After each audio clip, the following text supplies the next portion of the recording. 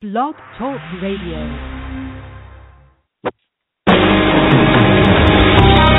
Welcome to Spiritual Insights with Charlotte Spicer.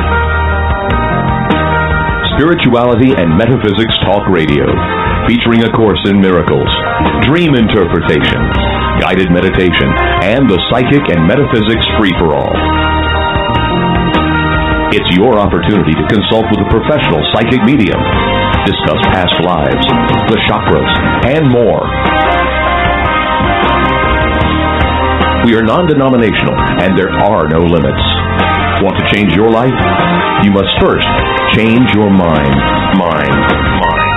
No matter your religious structure, cultivate peace in your reality through self-awareness with an authentic spiritual teacher.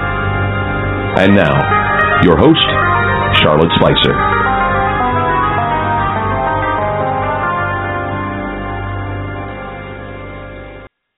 Welcome to Spiritual Insights, everyone. Thank you so much for tuning in. My guest today is Mr. Roland Comtois, an internationally acclaimed channeler and speaker. Roland was only 10 years old when an unforgettable otherworldly visit from his departed grandmother and a trio of angels occurred soon after she passed away. This event presented him with his life's calling, and from that day forward, intuitive visions, angelic visits, and heavenly encounters became everyday occurrences for Roland, encouraging him to use his gift of healing for the benefit of others. Working as a gerontology nurse with the elderly solidified Roland's calling as he assisted many on their transition to the other side. Today, Roland is a professional psychic medium whose personal appearances and channeled messages for the soul presentations take him throughout the United States and Europe, where he has a rapidly growing following of all faiths and ages who look to him for confirmation that love is eternal and that heaven indeed exists. Through Roland, thousands of people who have lost loved ones have received intimate and accurate communications from their departed friends and families, offering them hope and healing for their grief. Roland is the best-selling author of And Then There Was Heaven, A Journey of Hope and Love, and 16 Minutes, When One Breath Ends, Another Begins. What does he have to offer you? While you're listening, learn more about Roland and review amazing messages from Spirit by visiting his website at rolandcomtois.net, and that is spelled ROLANDCOMTOIS.net.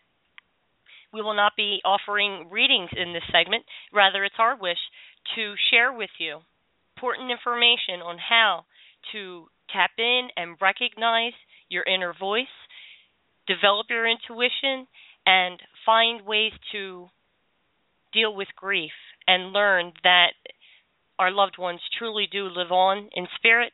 They're aware of what's going on with us.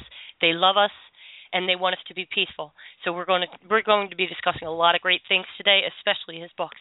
So welcome to the show, Roland. Welcome to the show, Roland. It's so wonderful to have you with us. Thank you, Charlotte. I'm thrilled to be here with you today. Thank you so much. You're welcome. These are such important topics, and I'm thrilled to meet somebody that I can, again, speak with on such a level that we can really reach out and help a lot of people. But I'd like to start out from the beginning. Tell us about this life-changing visit from your grandmother and the angels. Well, you know, when I was 10 years old, my grandmother, Isabel, passed away, and shortly after she was gone, it was 3 days later, it was 11:59 p.m., It was the middle of the night. I was restless. I was up. I was moving around, looking around. I was 10 years old, and within seconds of that moment, I just saw her there. She was at the end of my bed in this most beautiful and extraordinary light, and there was a sense of joyfulness and happiness and settledness already. And behind her was this beautiful light of angels that were surrounding her. And as a 10-year-old kid, I had a feeling in me that she was okay, that there was nothing to worry about, that there was no suffering anymore, and the longing that she carried to see my grandfather, who passed 3 months before her, wasn't there. I just felt peace. It was absolute peace, Charlotte. No doubt. That is a significant visit, especially accompanied by angels, to demonstrate to a child and get that message through to you. Did she speak, or was it the normal transmission through her eyes? Well, it was just this knowing, actually. I did in my head hear words, but I didn't see her talking, right? It was some kind of telepathic communication. It was a heart-to-heart connection. And I heard her say, and I felt that everything was going to be okay with me. And as a 10-year-old kid, maybe that meant a lot of things, but I really felt just this inner conversation happening between us without any exchange of words. Right. Beautiful. And did you tell anyone about it? Did you tell your parents? Well, you know what? The truth is, Charlotte, I held on to that for a long time. And, it just didn't, I don't know, I just held on to it. It seemed better just to hold on to that information. I wasn't prepared to share it. I started to share things when I was getting a little bit older because it started to get stronger. Messages were getting stronger. Feelings were getting stronger. So when I was 17 years old, I started to share those stories and those feelings a lot more than I did when I was 10. Yes, it's the same for me. And I found, other than having to be very discerning in who you tell and what you tell, but I also found that sharing some experiences kind of diminished the impact of it. Yeah, it kind of leaks absolutely. the energy out of it. So if you have a significant experience like that, you can, for the rest of your life, go back to that memory and continue to pull inspiration from it. But I think if we spread it too thin, it can change the energy of it. Well, and I think that sometimes the point of those kinds of messages is exactly for that, so that we can go back to that space where that experience existed and get from it more energy, more information, more peace, more something, and reminding us of what that experience was truly about for us. Yes, because it's always multi-layered. There's always more information to glean from it. And so these became daily occurrences, or almost daily, would you say? Otherworldly? They were daily. They were daily experiences. Absolutely. I just had these feelings inside of me that just did not seem to fit within the physical experience that I was living. It didn't seem to fit within the normal. My friends weren't talking about things like this, and my family wasn't talking about things like this. But it was there with me all the time. It just was there. I should say that when I was 5 years old, my mother said that I would walk around and follow things, and she couldn't figure me out, but she knew I was up to something. She could never figure me out, but she knew that I was up to something and talking to someone. She never understood it, but it was there. There was some kind of awareness. She just couldn't get inside your head to figure out what was happening. Yeah, and she wasn't feeling it like I was feeling it, right? Which also makes sense because we don't feel things the same way or have the same experiences. So she couldn't articulate what it was she was experiencing, and I was saying to her when I was able to say it to her, this is what I'm feeling, and, she would just kind of put it aside. Not knowing so much what to do with it. My mother had a hard time with it, too. Like, I could explain something to her in detail, but she didn't know how to make sense of it in a way that I would understand. Yeah. Very odd. I don't know if this is going off track a bit, but we're talking about when I was a kid, my mother, your experiences and your mother and how it all came to be. My mother didn't really recognize it until 50 days before she passed away. At that moment, I walked into the rehab room, and she said, "Oh, my God, you're not crazy." And I was 50 years old, hearing this story from my mother 50 days before she passed away. Interesting. And 5 is the number for change. Story. It tells a huge, significant life plan contract. Interesting. So you were 50 days before she died. Yes. And it there took she only... was. And it started when you were 5, and it only took 45 years for her to see it, but there must have been things in that room. Well, she told me. She explained it verbatim of what she experienced the night before. And she went on to tell me this very miraculous dream that transformed her grief of dying to a place of peace. She talked about the angels that walked into the room. She talked about how her siblings and her mother and father that she so desperately longed for were there. And, I'll tell you this, when I walked into the room, her face was different. Her mannerisms were different. I wasn't looking at a woman who was suffering, as I had for many of my years with my mother. I was looking at a woman who was now experiencing the joy and the blessing of that spiritual place. That's beautiful. I'm so happy she got to have that experience. I know it was brief, but perhaps that's all she needed to get that in this lifetime to take with her when she crossed over. Yeah, I'm very joyful that she had that experience. Me too. Well, tell you what, let's dedicate this segment to her. Her name was Isabel? Nope, my mother's name was Teresa. Teresa. Oh, Isabel is grandmom. Yes. Oh, well, let's dedicate it to both. To Isabel and Teresa. Well. This is for you, ladies, and we know you're watching and listening, and we love you. And thank you. We know that you're at peace, and we hope you're having a lot of fun.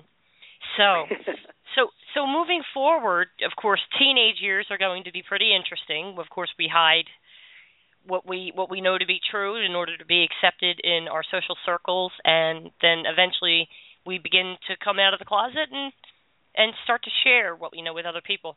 What was your early experience like with sharing the knowledge that you were acquiring in these years? I would get feelings every single day at 7 p.m.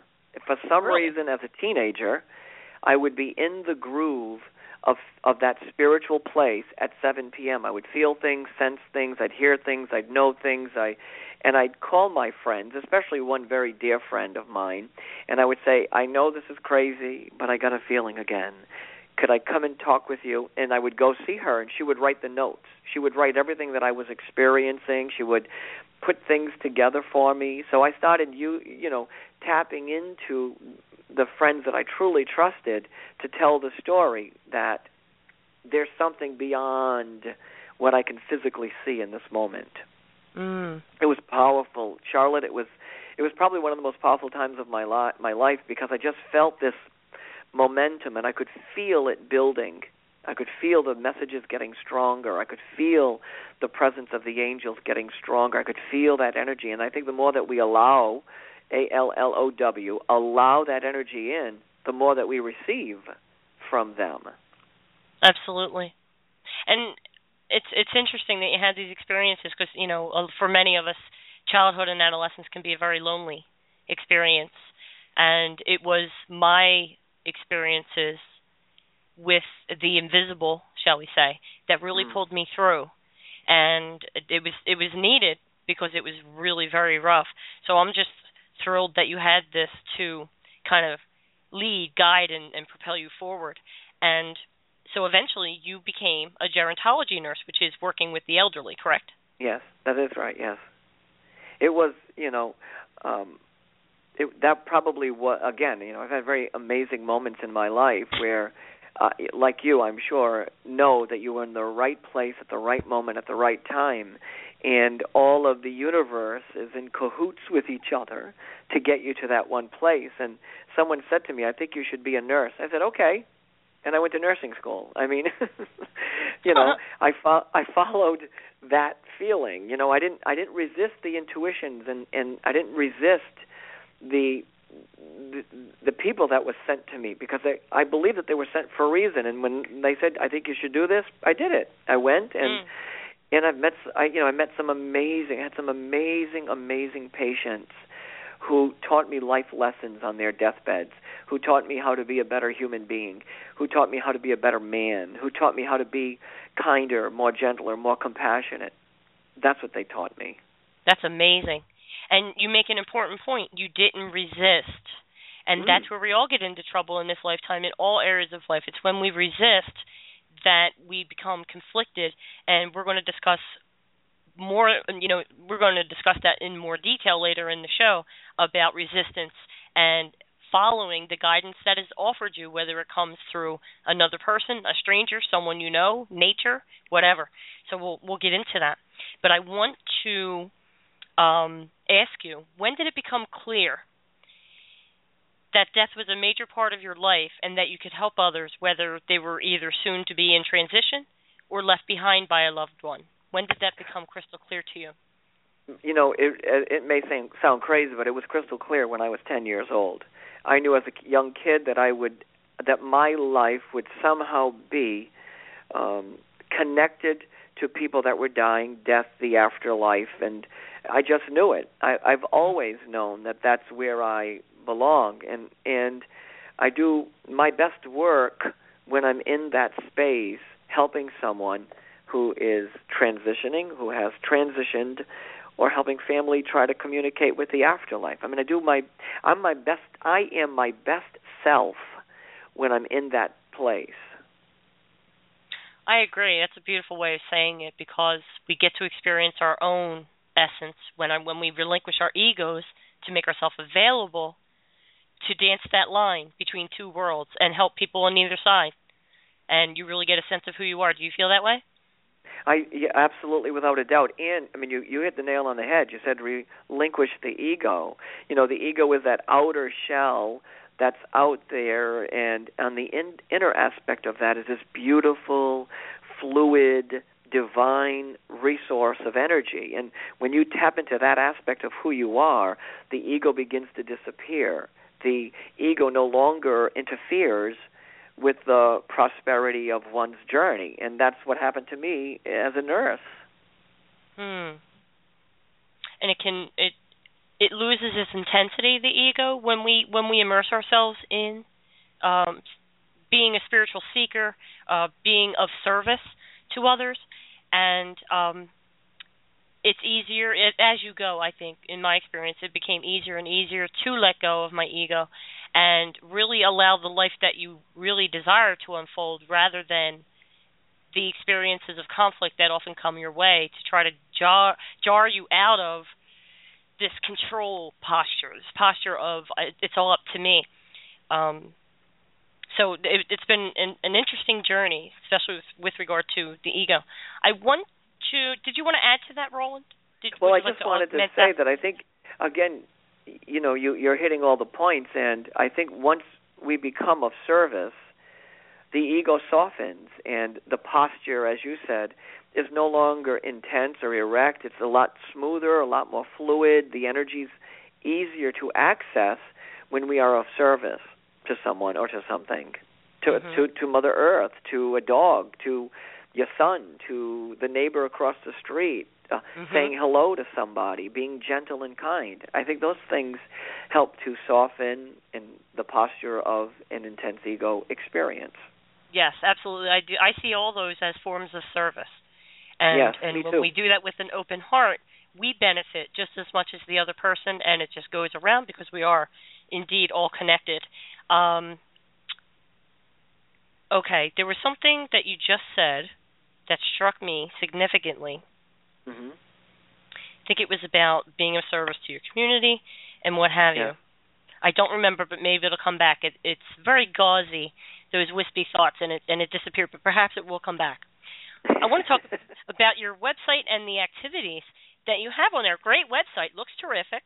Thank you. And very, very rich in information. Yeah. And you have a blog, you have news, announcements, keynote speaker events, feature presentations, and you also have powerful, life-changing messages that heal with hope. Tell us about the Purple Papers. Well, the Purple Papers are pre-recorded, channeled messages that connect to someone that has passed on. And I've been writing on Purple Papers for 10 years, so I go into meditation and prayer. And once that process is complete, I sit in front of blank 11 by 17 purple papers, and I sit there and I say this. I say, may this be an experience of divine and holy healing. May the voice of love speak with ease and gentleness. May the hearts that are broken be lifted and the souls that are weighted be light. And may you all feel the presence of everlasting love. And then I say, what message must I send? And then I take a marker and I write whatever I'm feeling, seeing, sensing, hearing, knowing in that moment. And I keep writing until I feel complete. And then I take the papers and I go to my event. And I stand at an event and I start telling stories. And when I tell the story that connects to a purple paper, I hand it off to the person who that paper is meant to hear or to receive.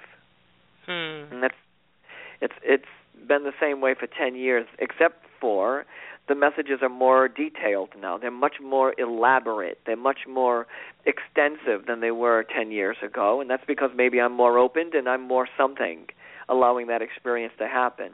Mm-hmm. You know, can I give you an example of that, Charlotte? Sure, please do. I was at an event in Connecticut, and there was a paper that had been recorded 10 days before, and the paper was was about someone named Mr. Robbins, Robbins, and it went on to tell the story of his passing and the story that he wanted to leave his family, and he wanted to say something about his grandson. So I'm at an event, and I'm telling stories. I walk up to a woman. She wants to talk about her son that passed away. We have our conversations. All the messages are given. And near the end of the presentation, something in me said, turn back to her. I turned back to her, and I mentioned Mr. Robbins, and she nearly passed out. Mm-hmm. Her father-in-law was Mr. Robbins, and she knew in that moment that her son was fine, that her father-in-law was helping, that there is the continuity of love and life, and that we are still important to each other. And that's what happened with that one purple paper, that one message. That's amazing.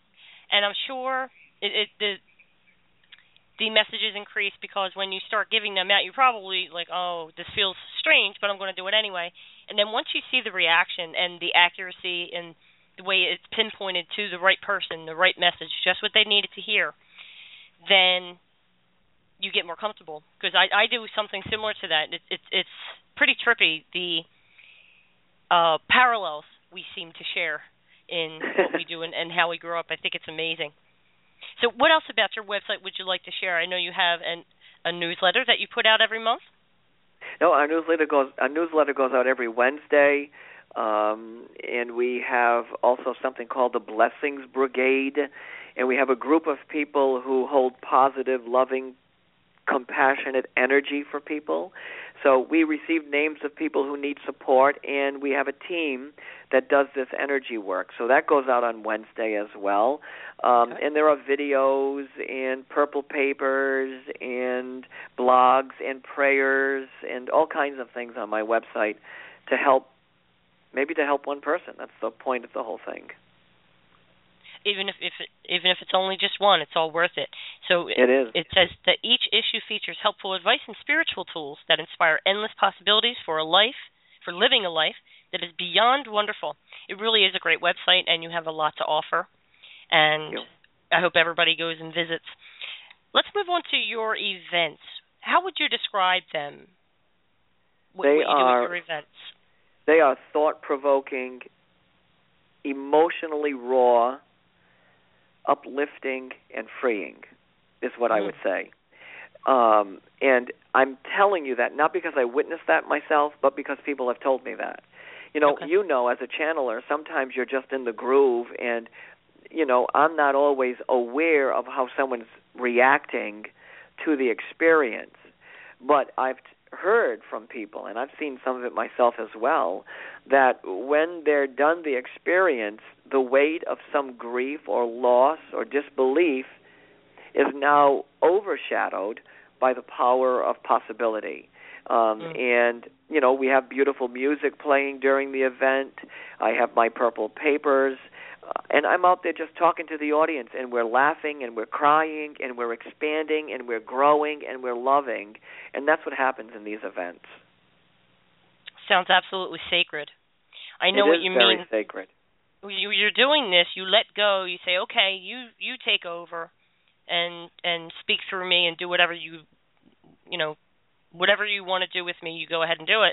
And you don't have time to gauge the reaction in the room. It's such a beautiful dance of energy. And there's no time. Yeah, no time. And there's none of that kind of alertness. There's not an awareness, but an alertness that gives you time to say, "Oh, look at the look on her face." Afterwards, when everybody comes back down to the ground, then you get a sense of, "Wow, that was something else." Yeah, I love that feeling. There are moments when there are so many. Oh my God, you got to be kidding me, and they're just mind-boggling and absolutely breathtaking to see a mother come up to me and say, you know what, I know you might find this strange, but I can breathe right now. And I'm thinking, sheesh, I have fulfilled my destiny then. There you go. If you can breathe right now. It's amazing. Yes.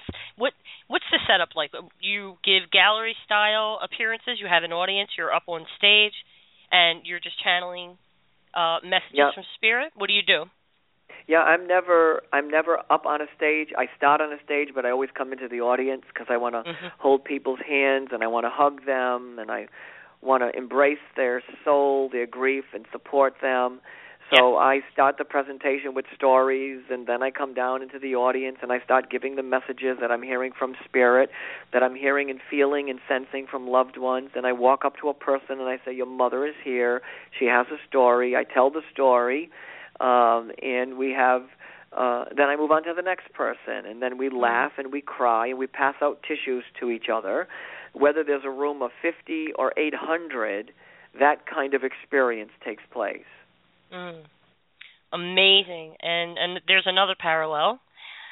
I like to get down in front of the person, hold their hand, look into their eyes. And what a lot of my students don't know is that while I may have wanted to get up close and make it like I'm with you, I hear you, I feel your pain, I was also doing energetic work on their chakras. And if people are like, wow, that's really cool how you get them right in their face and you have so much love in your eyes and you're doing this. I said, oh, there's a lot more going on than that, but I need that closeness. You know, I don't like the idea of being up here and they're down there. I need to be in alignment. I need my heart chakra to be in alignment with your heart chakra for me to feel that this experience is complete. Does that make sense? Yeah. I'm sure you do. It makes sense to you. Yeah, it makes sense to me. You know, it makes sense to me because one of the things I'm trying to achieve the same thing that you are when you're presenting, and the same thing for me is I want the audience, to recognize that there is no separation, that a stage cannot separate us, that there are no boundaries that separates us, and if there are no boundaries between us, then there can be no boundaries between us and our loved ones. Beautiful. That's my whole theory of walking into the audience. Okay. Wow, I love that. No boundaries between us and our loved ones. Yeah. Tell us about your books. I have not had the opportunity to read them, but I hope to do so soon. The first book, or you tell me, the one book is And Then There Was Heaven, A Journey of Hope and Love. Tell me what inspired you to write it? How did you construct it? What does the reader walk away with that book? Well, I started writing that book in 1993. I finished it in 2009. It was a long journey of peaks and valleys. It's a spiritual memoir with nuggets of hope, comfort, messages, information, channelings, stories, and what I hope the reader gets is a sense of upliftment and understanding that there is more. Also in my first book, in the center of the book, there are blank pages, and those blank pages are incredibly purposeful.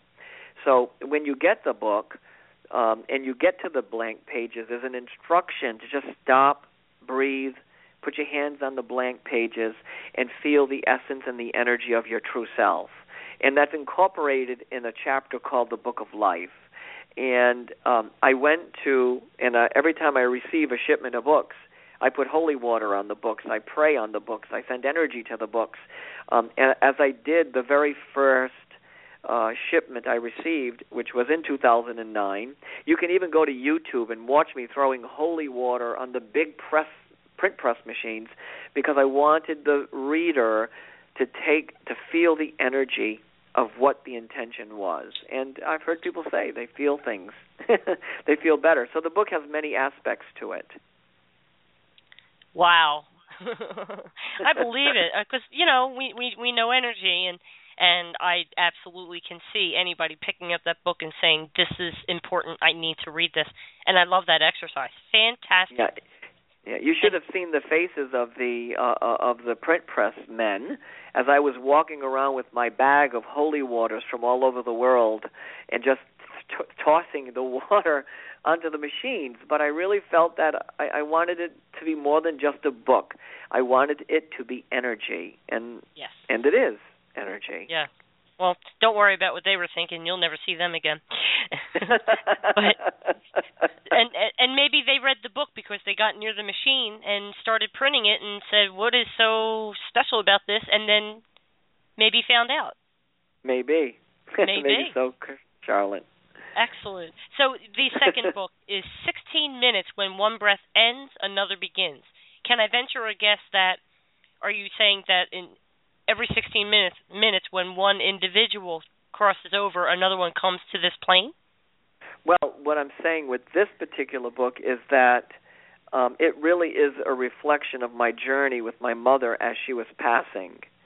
Oh. And it was about that in the 16 minutes prior to someone's passing, an army of angels come to the room, and spirits and guides and guardians come, not only to care for the person that is dying, but to care for all of those that are present and all of those that are part of that family. And then as she was passing, I could feel 16 minutes later that, oh my gosh, she's already crossed through some dimension. And I felt that. Even though my head was on her shoulder when she was gone, I had this very, very, very clear feeling that she had crossed that threshold. And so the story is about grief, loss, bereavement, mourning, and freedom that comes when you walk through your experiences of loss.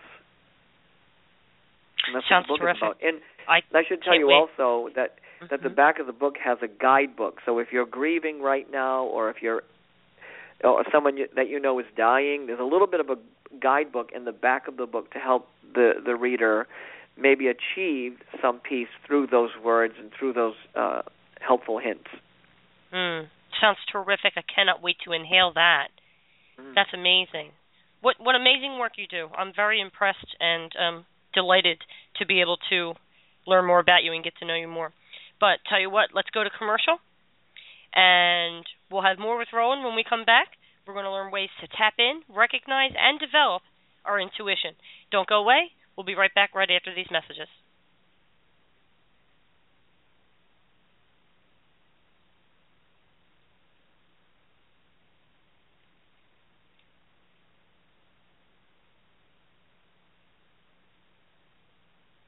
Explore new areas of interest, expand your knowledge, and gain clarity about your life's purpose at the Ocala Intercenter.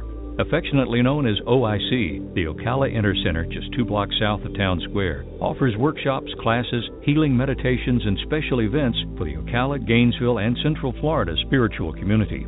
Check out our calendar of events at OcalaIntercenter.com. And if you're looking for a place for your next workshop or seminar, go to OcalaIntercenter.com and give Gene a call. At highway speeds, the average text takes your eyes off the road for about 5 seconds. That's enough time to travel the length of a football field. Stop texts, StopWrecks.org. Brought to you by the National Highway Traffic Safety Administration and the Ad Council. Today in school, I learned a lot.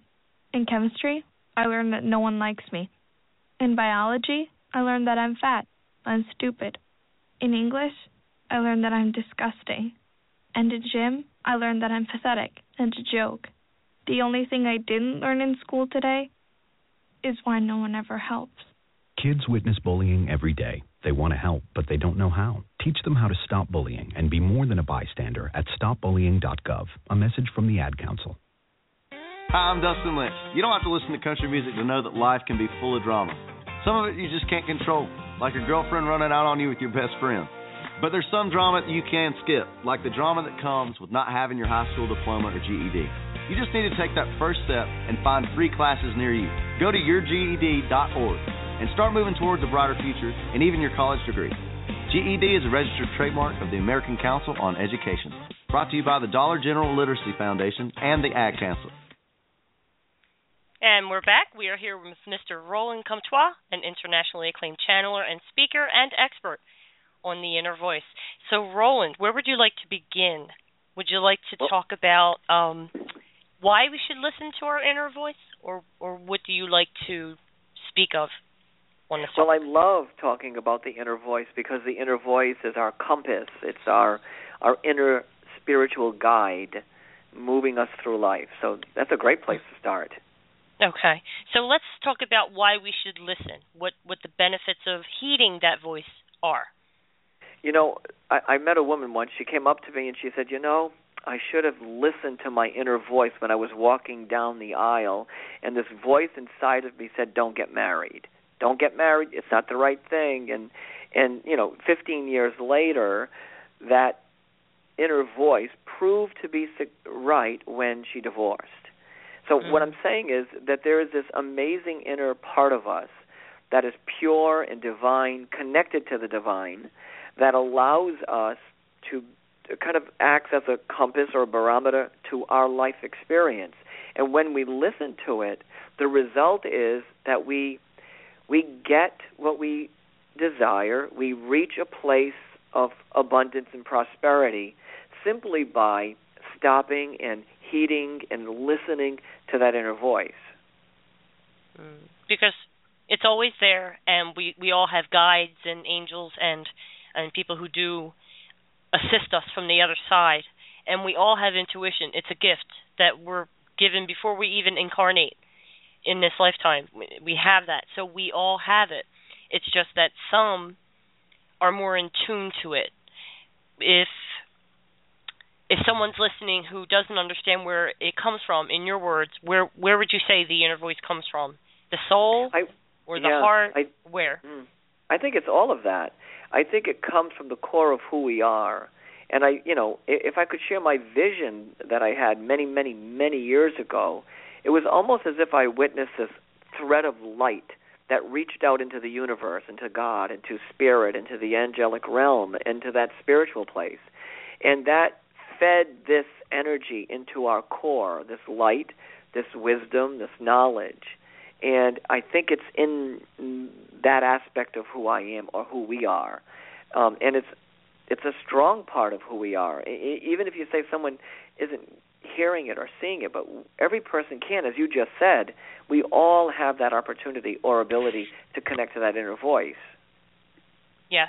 And the reason it's so important that we have it and that we do learn to tap into it and get that guidance, I mean, we can... The whole problem with the human condition is that we all seem so separate from each other, although that's not true. We're all connected. But we have this sense of separateness because we are in individual bodies. We have different personalities, different skin color, different cultures. All these differences make us feel like we're in a state of us and them, and it's not that at all. We are all connected, and we're all connected to the same fabric. And this is why it's so important to see others as you see yourself, that we're all connected children of God. And if it seems like you don't have that inner voice, you really do, and it's important that you learn to get into a place of stillness. Do you recommend meditation? What are your recommendations for helping people at least get to a place where they can Well, it does take a lot of time and energy, doesn't it, Charlotte? I mean, it does take an effort. One of my students called me after teaching a class about intuition many years ago. She said, "Hey, I tried it for 5 days, and it doesn't work." Well, you've got to try it for more than 5 days. You've got to be committed to it, meaning sitting in that space of silence before you can communicate with yourself, with your angels, with God, with spirit, with your intuition. You have to figure out what the silent voice feels like first. You've got to find that quietness. You've got to find safety in that quietness, and you have to find nurturing in that quietness. And when you do, you're going to start to understand there's more, and there's more to you. You'll understand there's an aspect of you, this core, this inner aspect that connects you to everything is alive and well. But to find it, you've got to stop thinking. You've got to stop asking questions and just sit there. And listen. And I say, don't wait until you have a crisis. Practice with the simple things. Good. Practice with, here's what I do. When I know what I need to eat, I ask my body what it wants. I let my body tell me I need fish, I need protein, I need more vegetables or a specific vegetable. I do my best not to make any major decisions in my life because as a human being, my view is so limited. My scope of understanding of life and who I am is so limited that they have the big picture. So why not ask someone who knows so much more than you about your life, your past lives, your future lives, all of your family? Ask for guidance. So if you ask on the little things, if you don't feel like you get an answer, then no harm, no foul. But if it's a simple thing such as, go ahead. I think you're right about asking, but I also believe that we have to ask once or twice, but, not every single day asking the same question. I think we have to ask the question. We have to go into meditation, quietness, solace, peace, whatever. We have to go to that place. We have to nurture ourselves, and then we have to live our lives. And we have to live our lives by seeing the signs and the messages, and we have to figure out how that spiritual world communicates back to us the intuition, so that our intuition can pick it up and say, oh, yeah, that's right, I got to take a left instead of a right, or I got to eat fish or eat whatever the question may be. Yes, and just to point out, and it's a very important point, they are always accurate. The intuition, the inner voice, guides, they're always accurate. It's when we don't sit up and pay attention, or when we don't heed that voice, or we kind of do what we think is the best thing to do, like, oh, I need to make it right here, but we don't, and we go straight anyway. And then something seems to go wrong, or something is experienced that's unpleasant. The minute you think, you've changed the dynamic, you've changed the experience. Absolutely. Right? Isn't it the first moment, Charlotte, that, I'm sorry to interrupt you, that first moment when intuition is engaged, it brings a moment like this. Oh, there's almost a sense of relief. And then we start to analyze, think, process, evaluate. We do all those things. Mm-hmm. But that first moment. Yeah. Huh? And draw conclusions. Yeah. Yes. Justify, like, no, that doesn't make any sense. I'm going to go straight. Only to find out that there was maybe a traffic accident up ahead, and now you're stuck for half an hour in traffic when you could have avoided the whole thing by turning right when your intuition told you to do it. You're right. You're absolutely right. Yeah, thank you. That happens to me all the time. And you know what's funny? When you're the passenger in a car, and you say something like, you know what? Let's take a detour. I don't think it's a good idea to take that highway or whatever, and you get the response of no, nothing's going to happen, or no, you're not going to get pulled over by a policeman, Charlotte.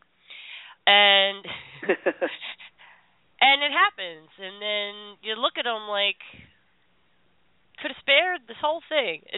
I have to say that, with regard to the policeman pulling me over, I was walking around my car with this quizzical look on my face. I'm like, what? Why would somebody pull me over? I'm not a dangerous driver. I'm extremely conscientious. And somebody walks up and says, what's the matter with the car? I said, I don't know, nothing that I can see, but I need to go into town. I need to go food shopping. I'm going to get pulled over by a cop, and I can't figure out why to avoid it. Well, you're not going to get pulled over, if you've gotten a lot of that in your life. That's not going to happen. So, of course, I'm in town. Here come the flashing lights, and I pull over. And you know that tiny little light over the license tag, the license plate? Yes. That was out. And you're kidding. The officer was pulling me over as a courtesy to let me know. And I figured out how to fix it, and there was an auto parts store just down the street. I said, okay, I'll go over to AutoZone, and I'll fix this right now. Thank you very much. Wow. And that was it. But, you have this feeling like, why? Why is this going to happen? And intuition is always right. And I think in my case, it was probably just to help me brace myself, because I would be pretty upset that somebody's pulling me over if I don't feel I did anything wrong. But that's what happens when you second guess your inner voice. It can be actually quite serious.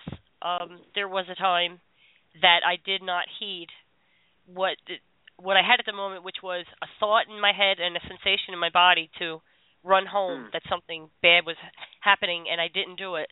Do you have any stories like that where you didn't listen to your inner voice and seriously regretted it? Well, actually, I have moments when I listened to that inner voice and had an extraordinarily joyful experience. So I was sitting at my desk as a legislative outreach coordinator, as a nurse, and it was the worst job I'd ever had in my entire career. And that little voice in my head, that little gut feeling, that little sixth sense came to life and said, quit your job now. And I said to the voice, to the whatever, I said, I can't. I have a little girl. I have to take care of her. I cannot quit. I got to stay working. And the voice got stronger, and it said, quit your job now.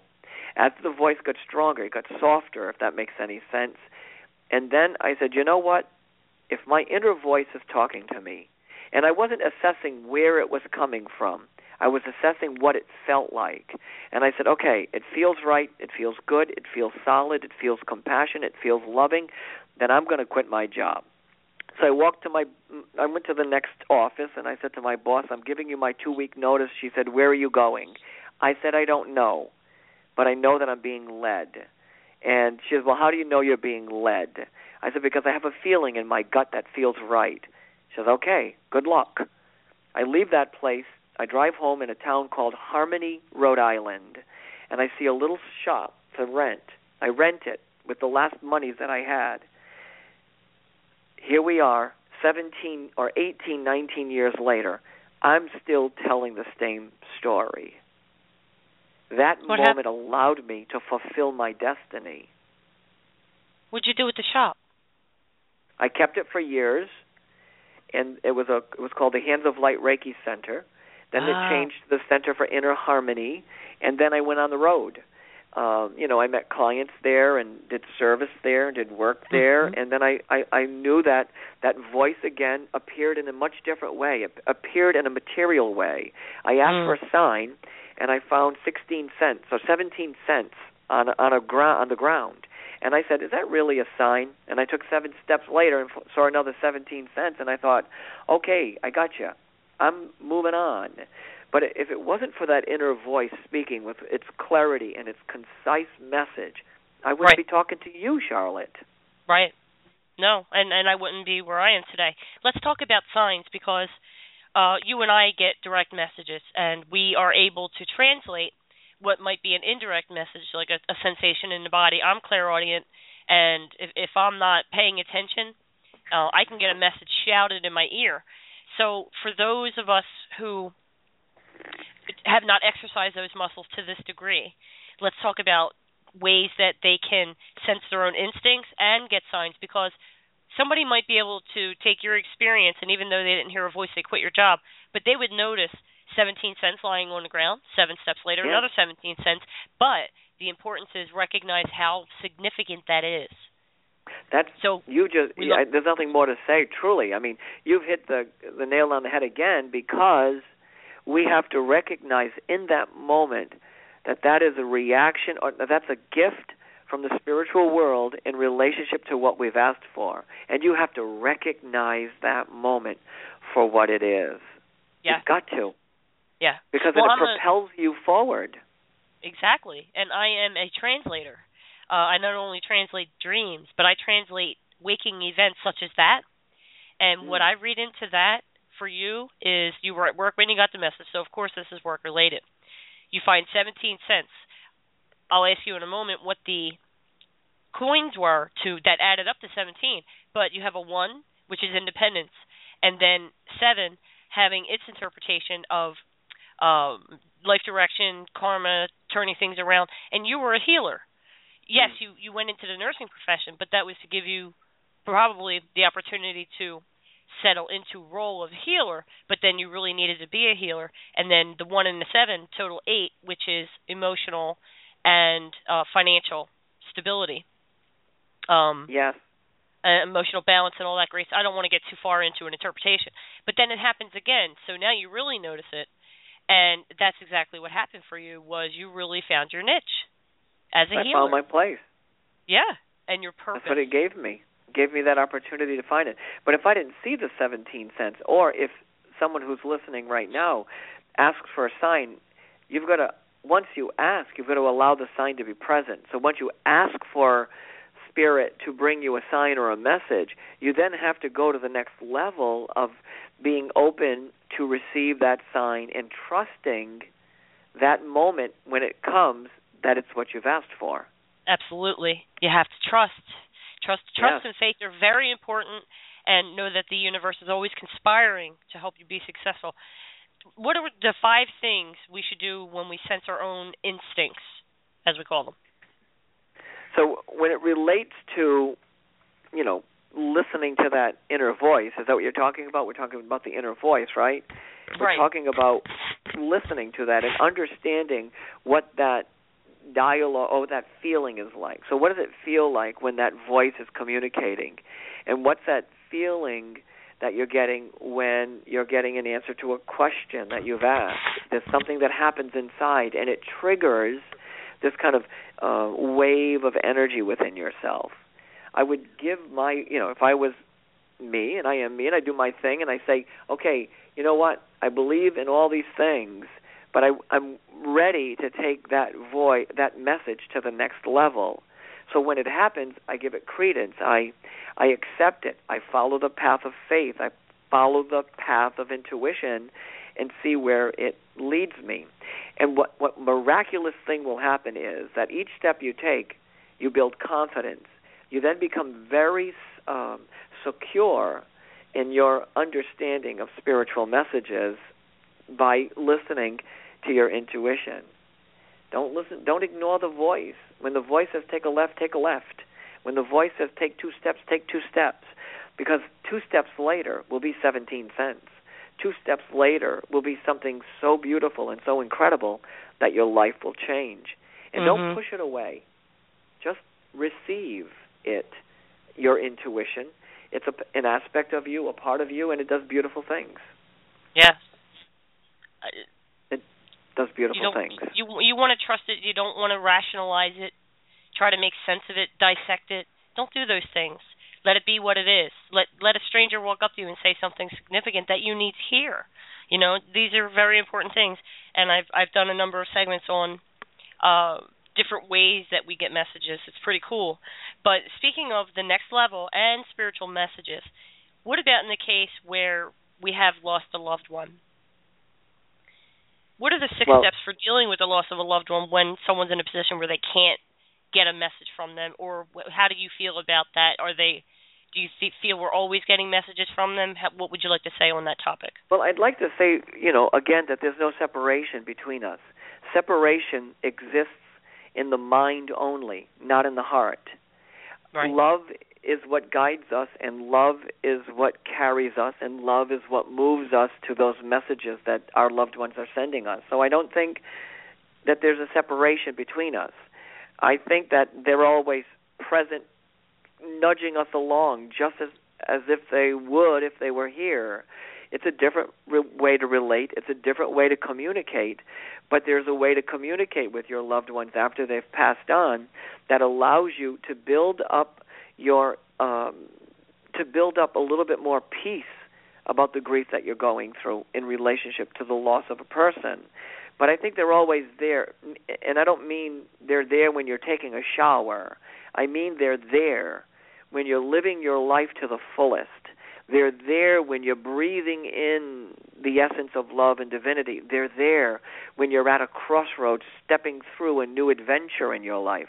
They're there when you're waiting for the next step to be shown to you. I think they're there.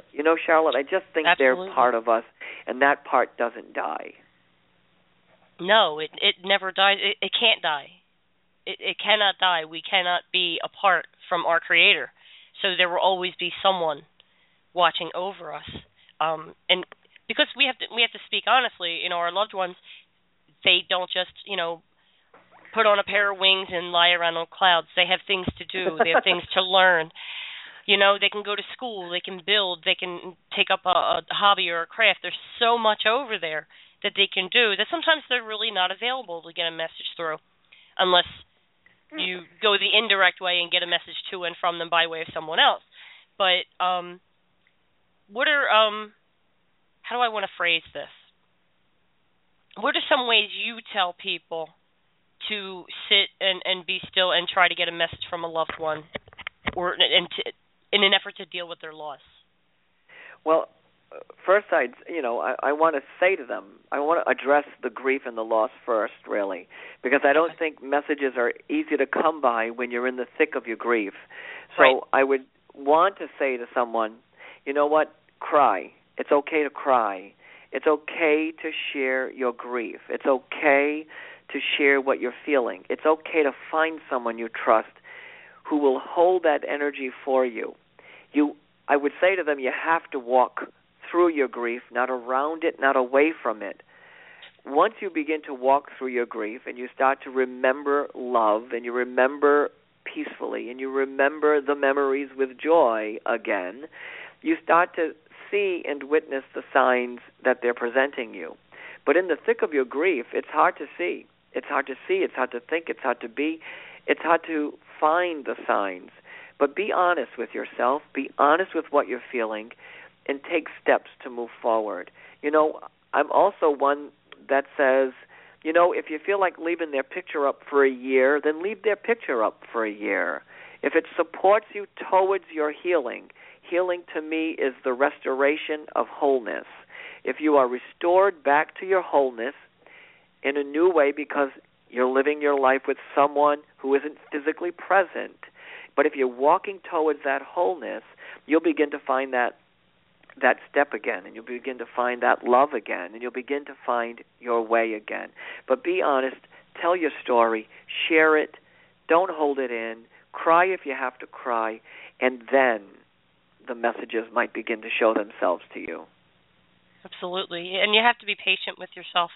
You can't resent the way grief takes a hold of you, because you have the grief cycle and you go through all the emotions of the grief cycle, from the anger and the bargaining and denial, yep. Acceptance. You go through, I'm not naming them in the right order, but that happens in picture. Energy is circular, and it doesn't just go in the same groove around and around and around, although sometimes in our lives we can feel like we're doing that, but it moves in an upward spiral fashion. So in the way grief kind of manifests in our minds and our bodies, we go through the cycle, then we go to the next level of that cycle. Some of us might see that as going down the next level, or some might say up. I would say up. So you go through that cycle around and around, and you find yourself back in a familiar place, maybe a place of anger that someone left, that it isn't fair, all of these emotions. And you have to sit with that, and you need to allow yourself to feel it, because internalizing it will only make you sick on one level or all of the levels, mental, emotional, physical. You cannot internalize that, and emotions spring up from the body, and we need to release them. So, like you said, cry it out, let it out, write it down, draw, write poetry, do whatever you can to express this and get it out, whatever will help you move to acceptance, because I think that's where we need to go. I had mentioned to you, Roland, pain is the path to God. Letting go is a path to liberation, but we have to get to acceptance first.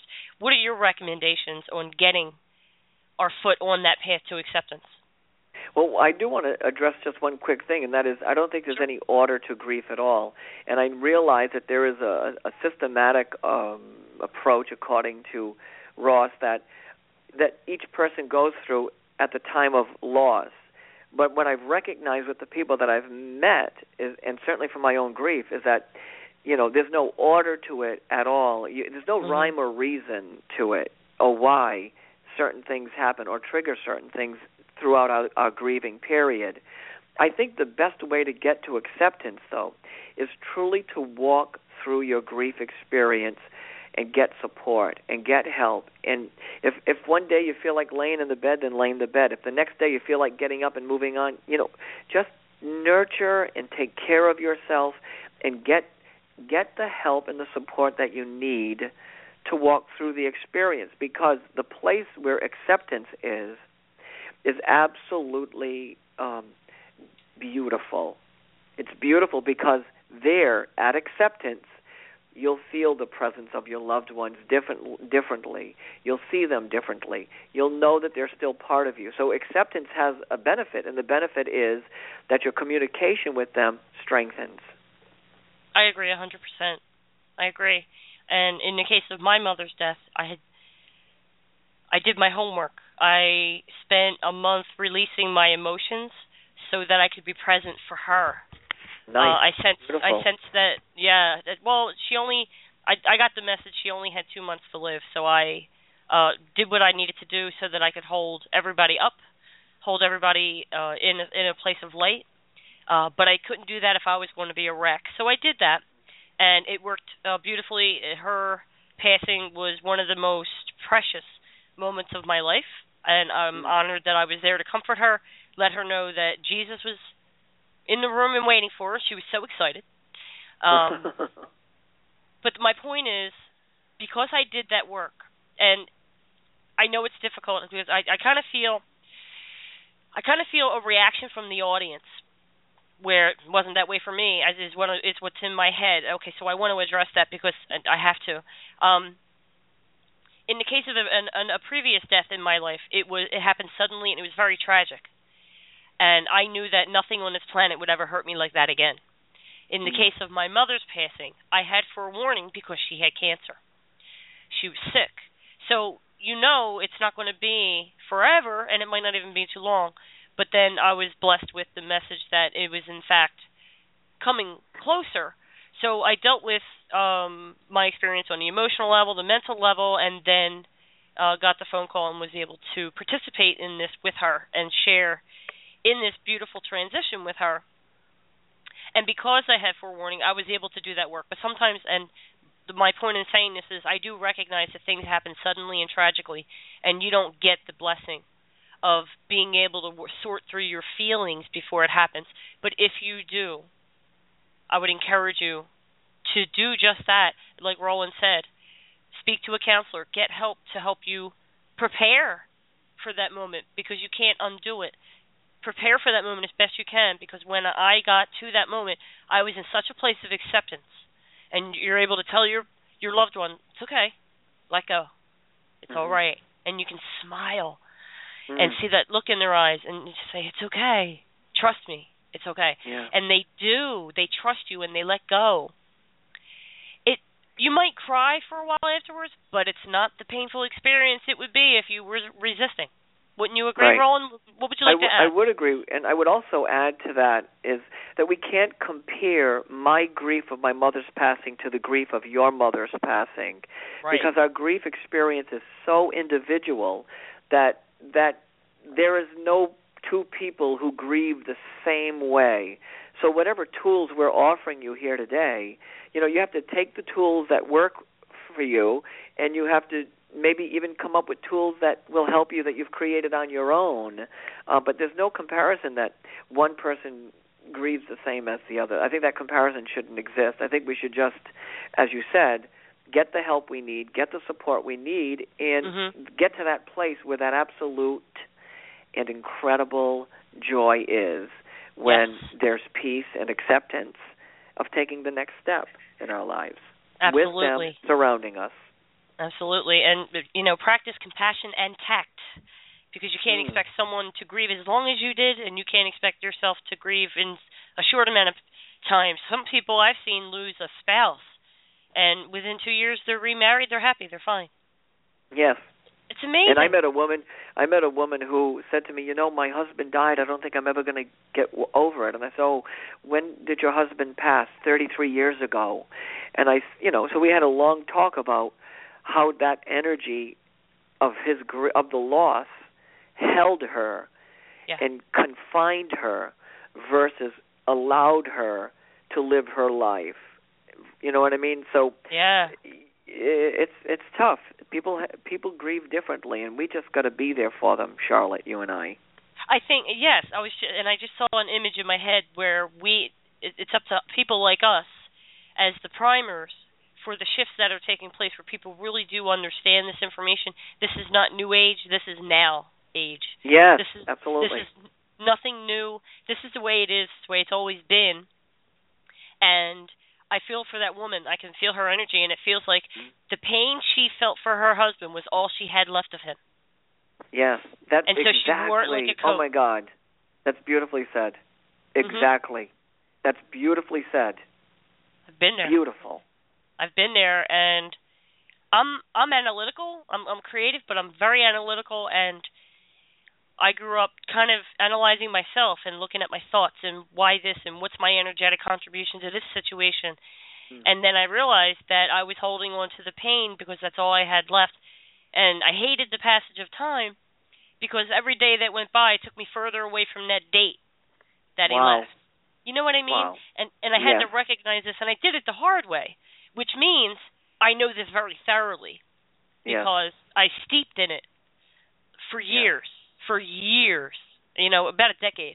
So what I'm saying is, don't let yourself do that. Count on people who have expertise in these areas, either Roland or a counselor or someone who specializes in the medical arena or psychology. Whatever you do, get that help, get to that acceptance, because there is peace to be found.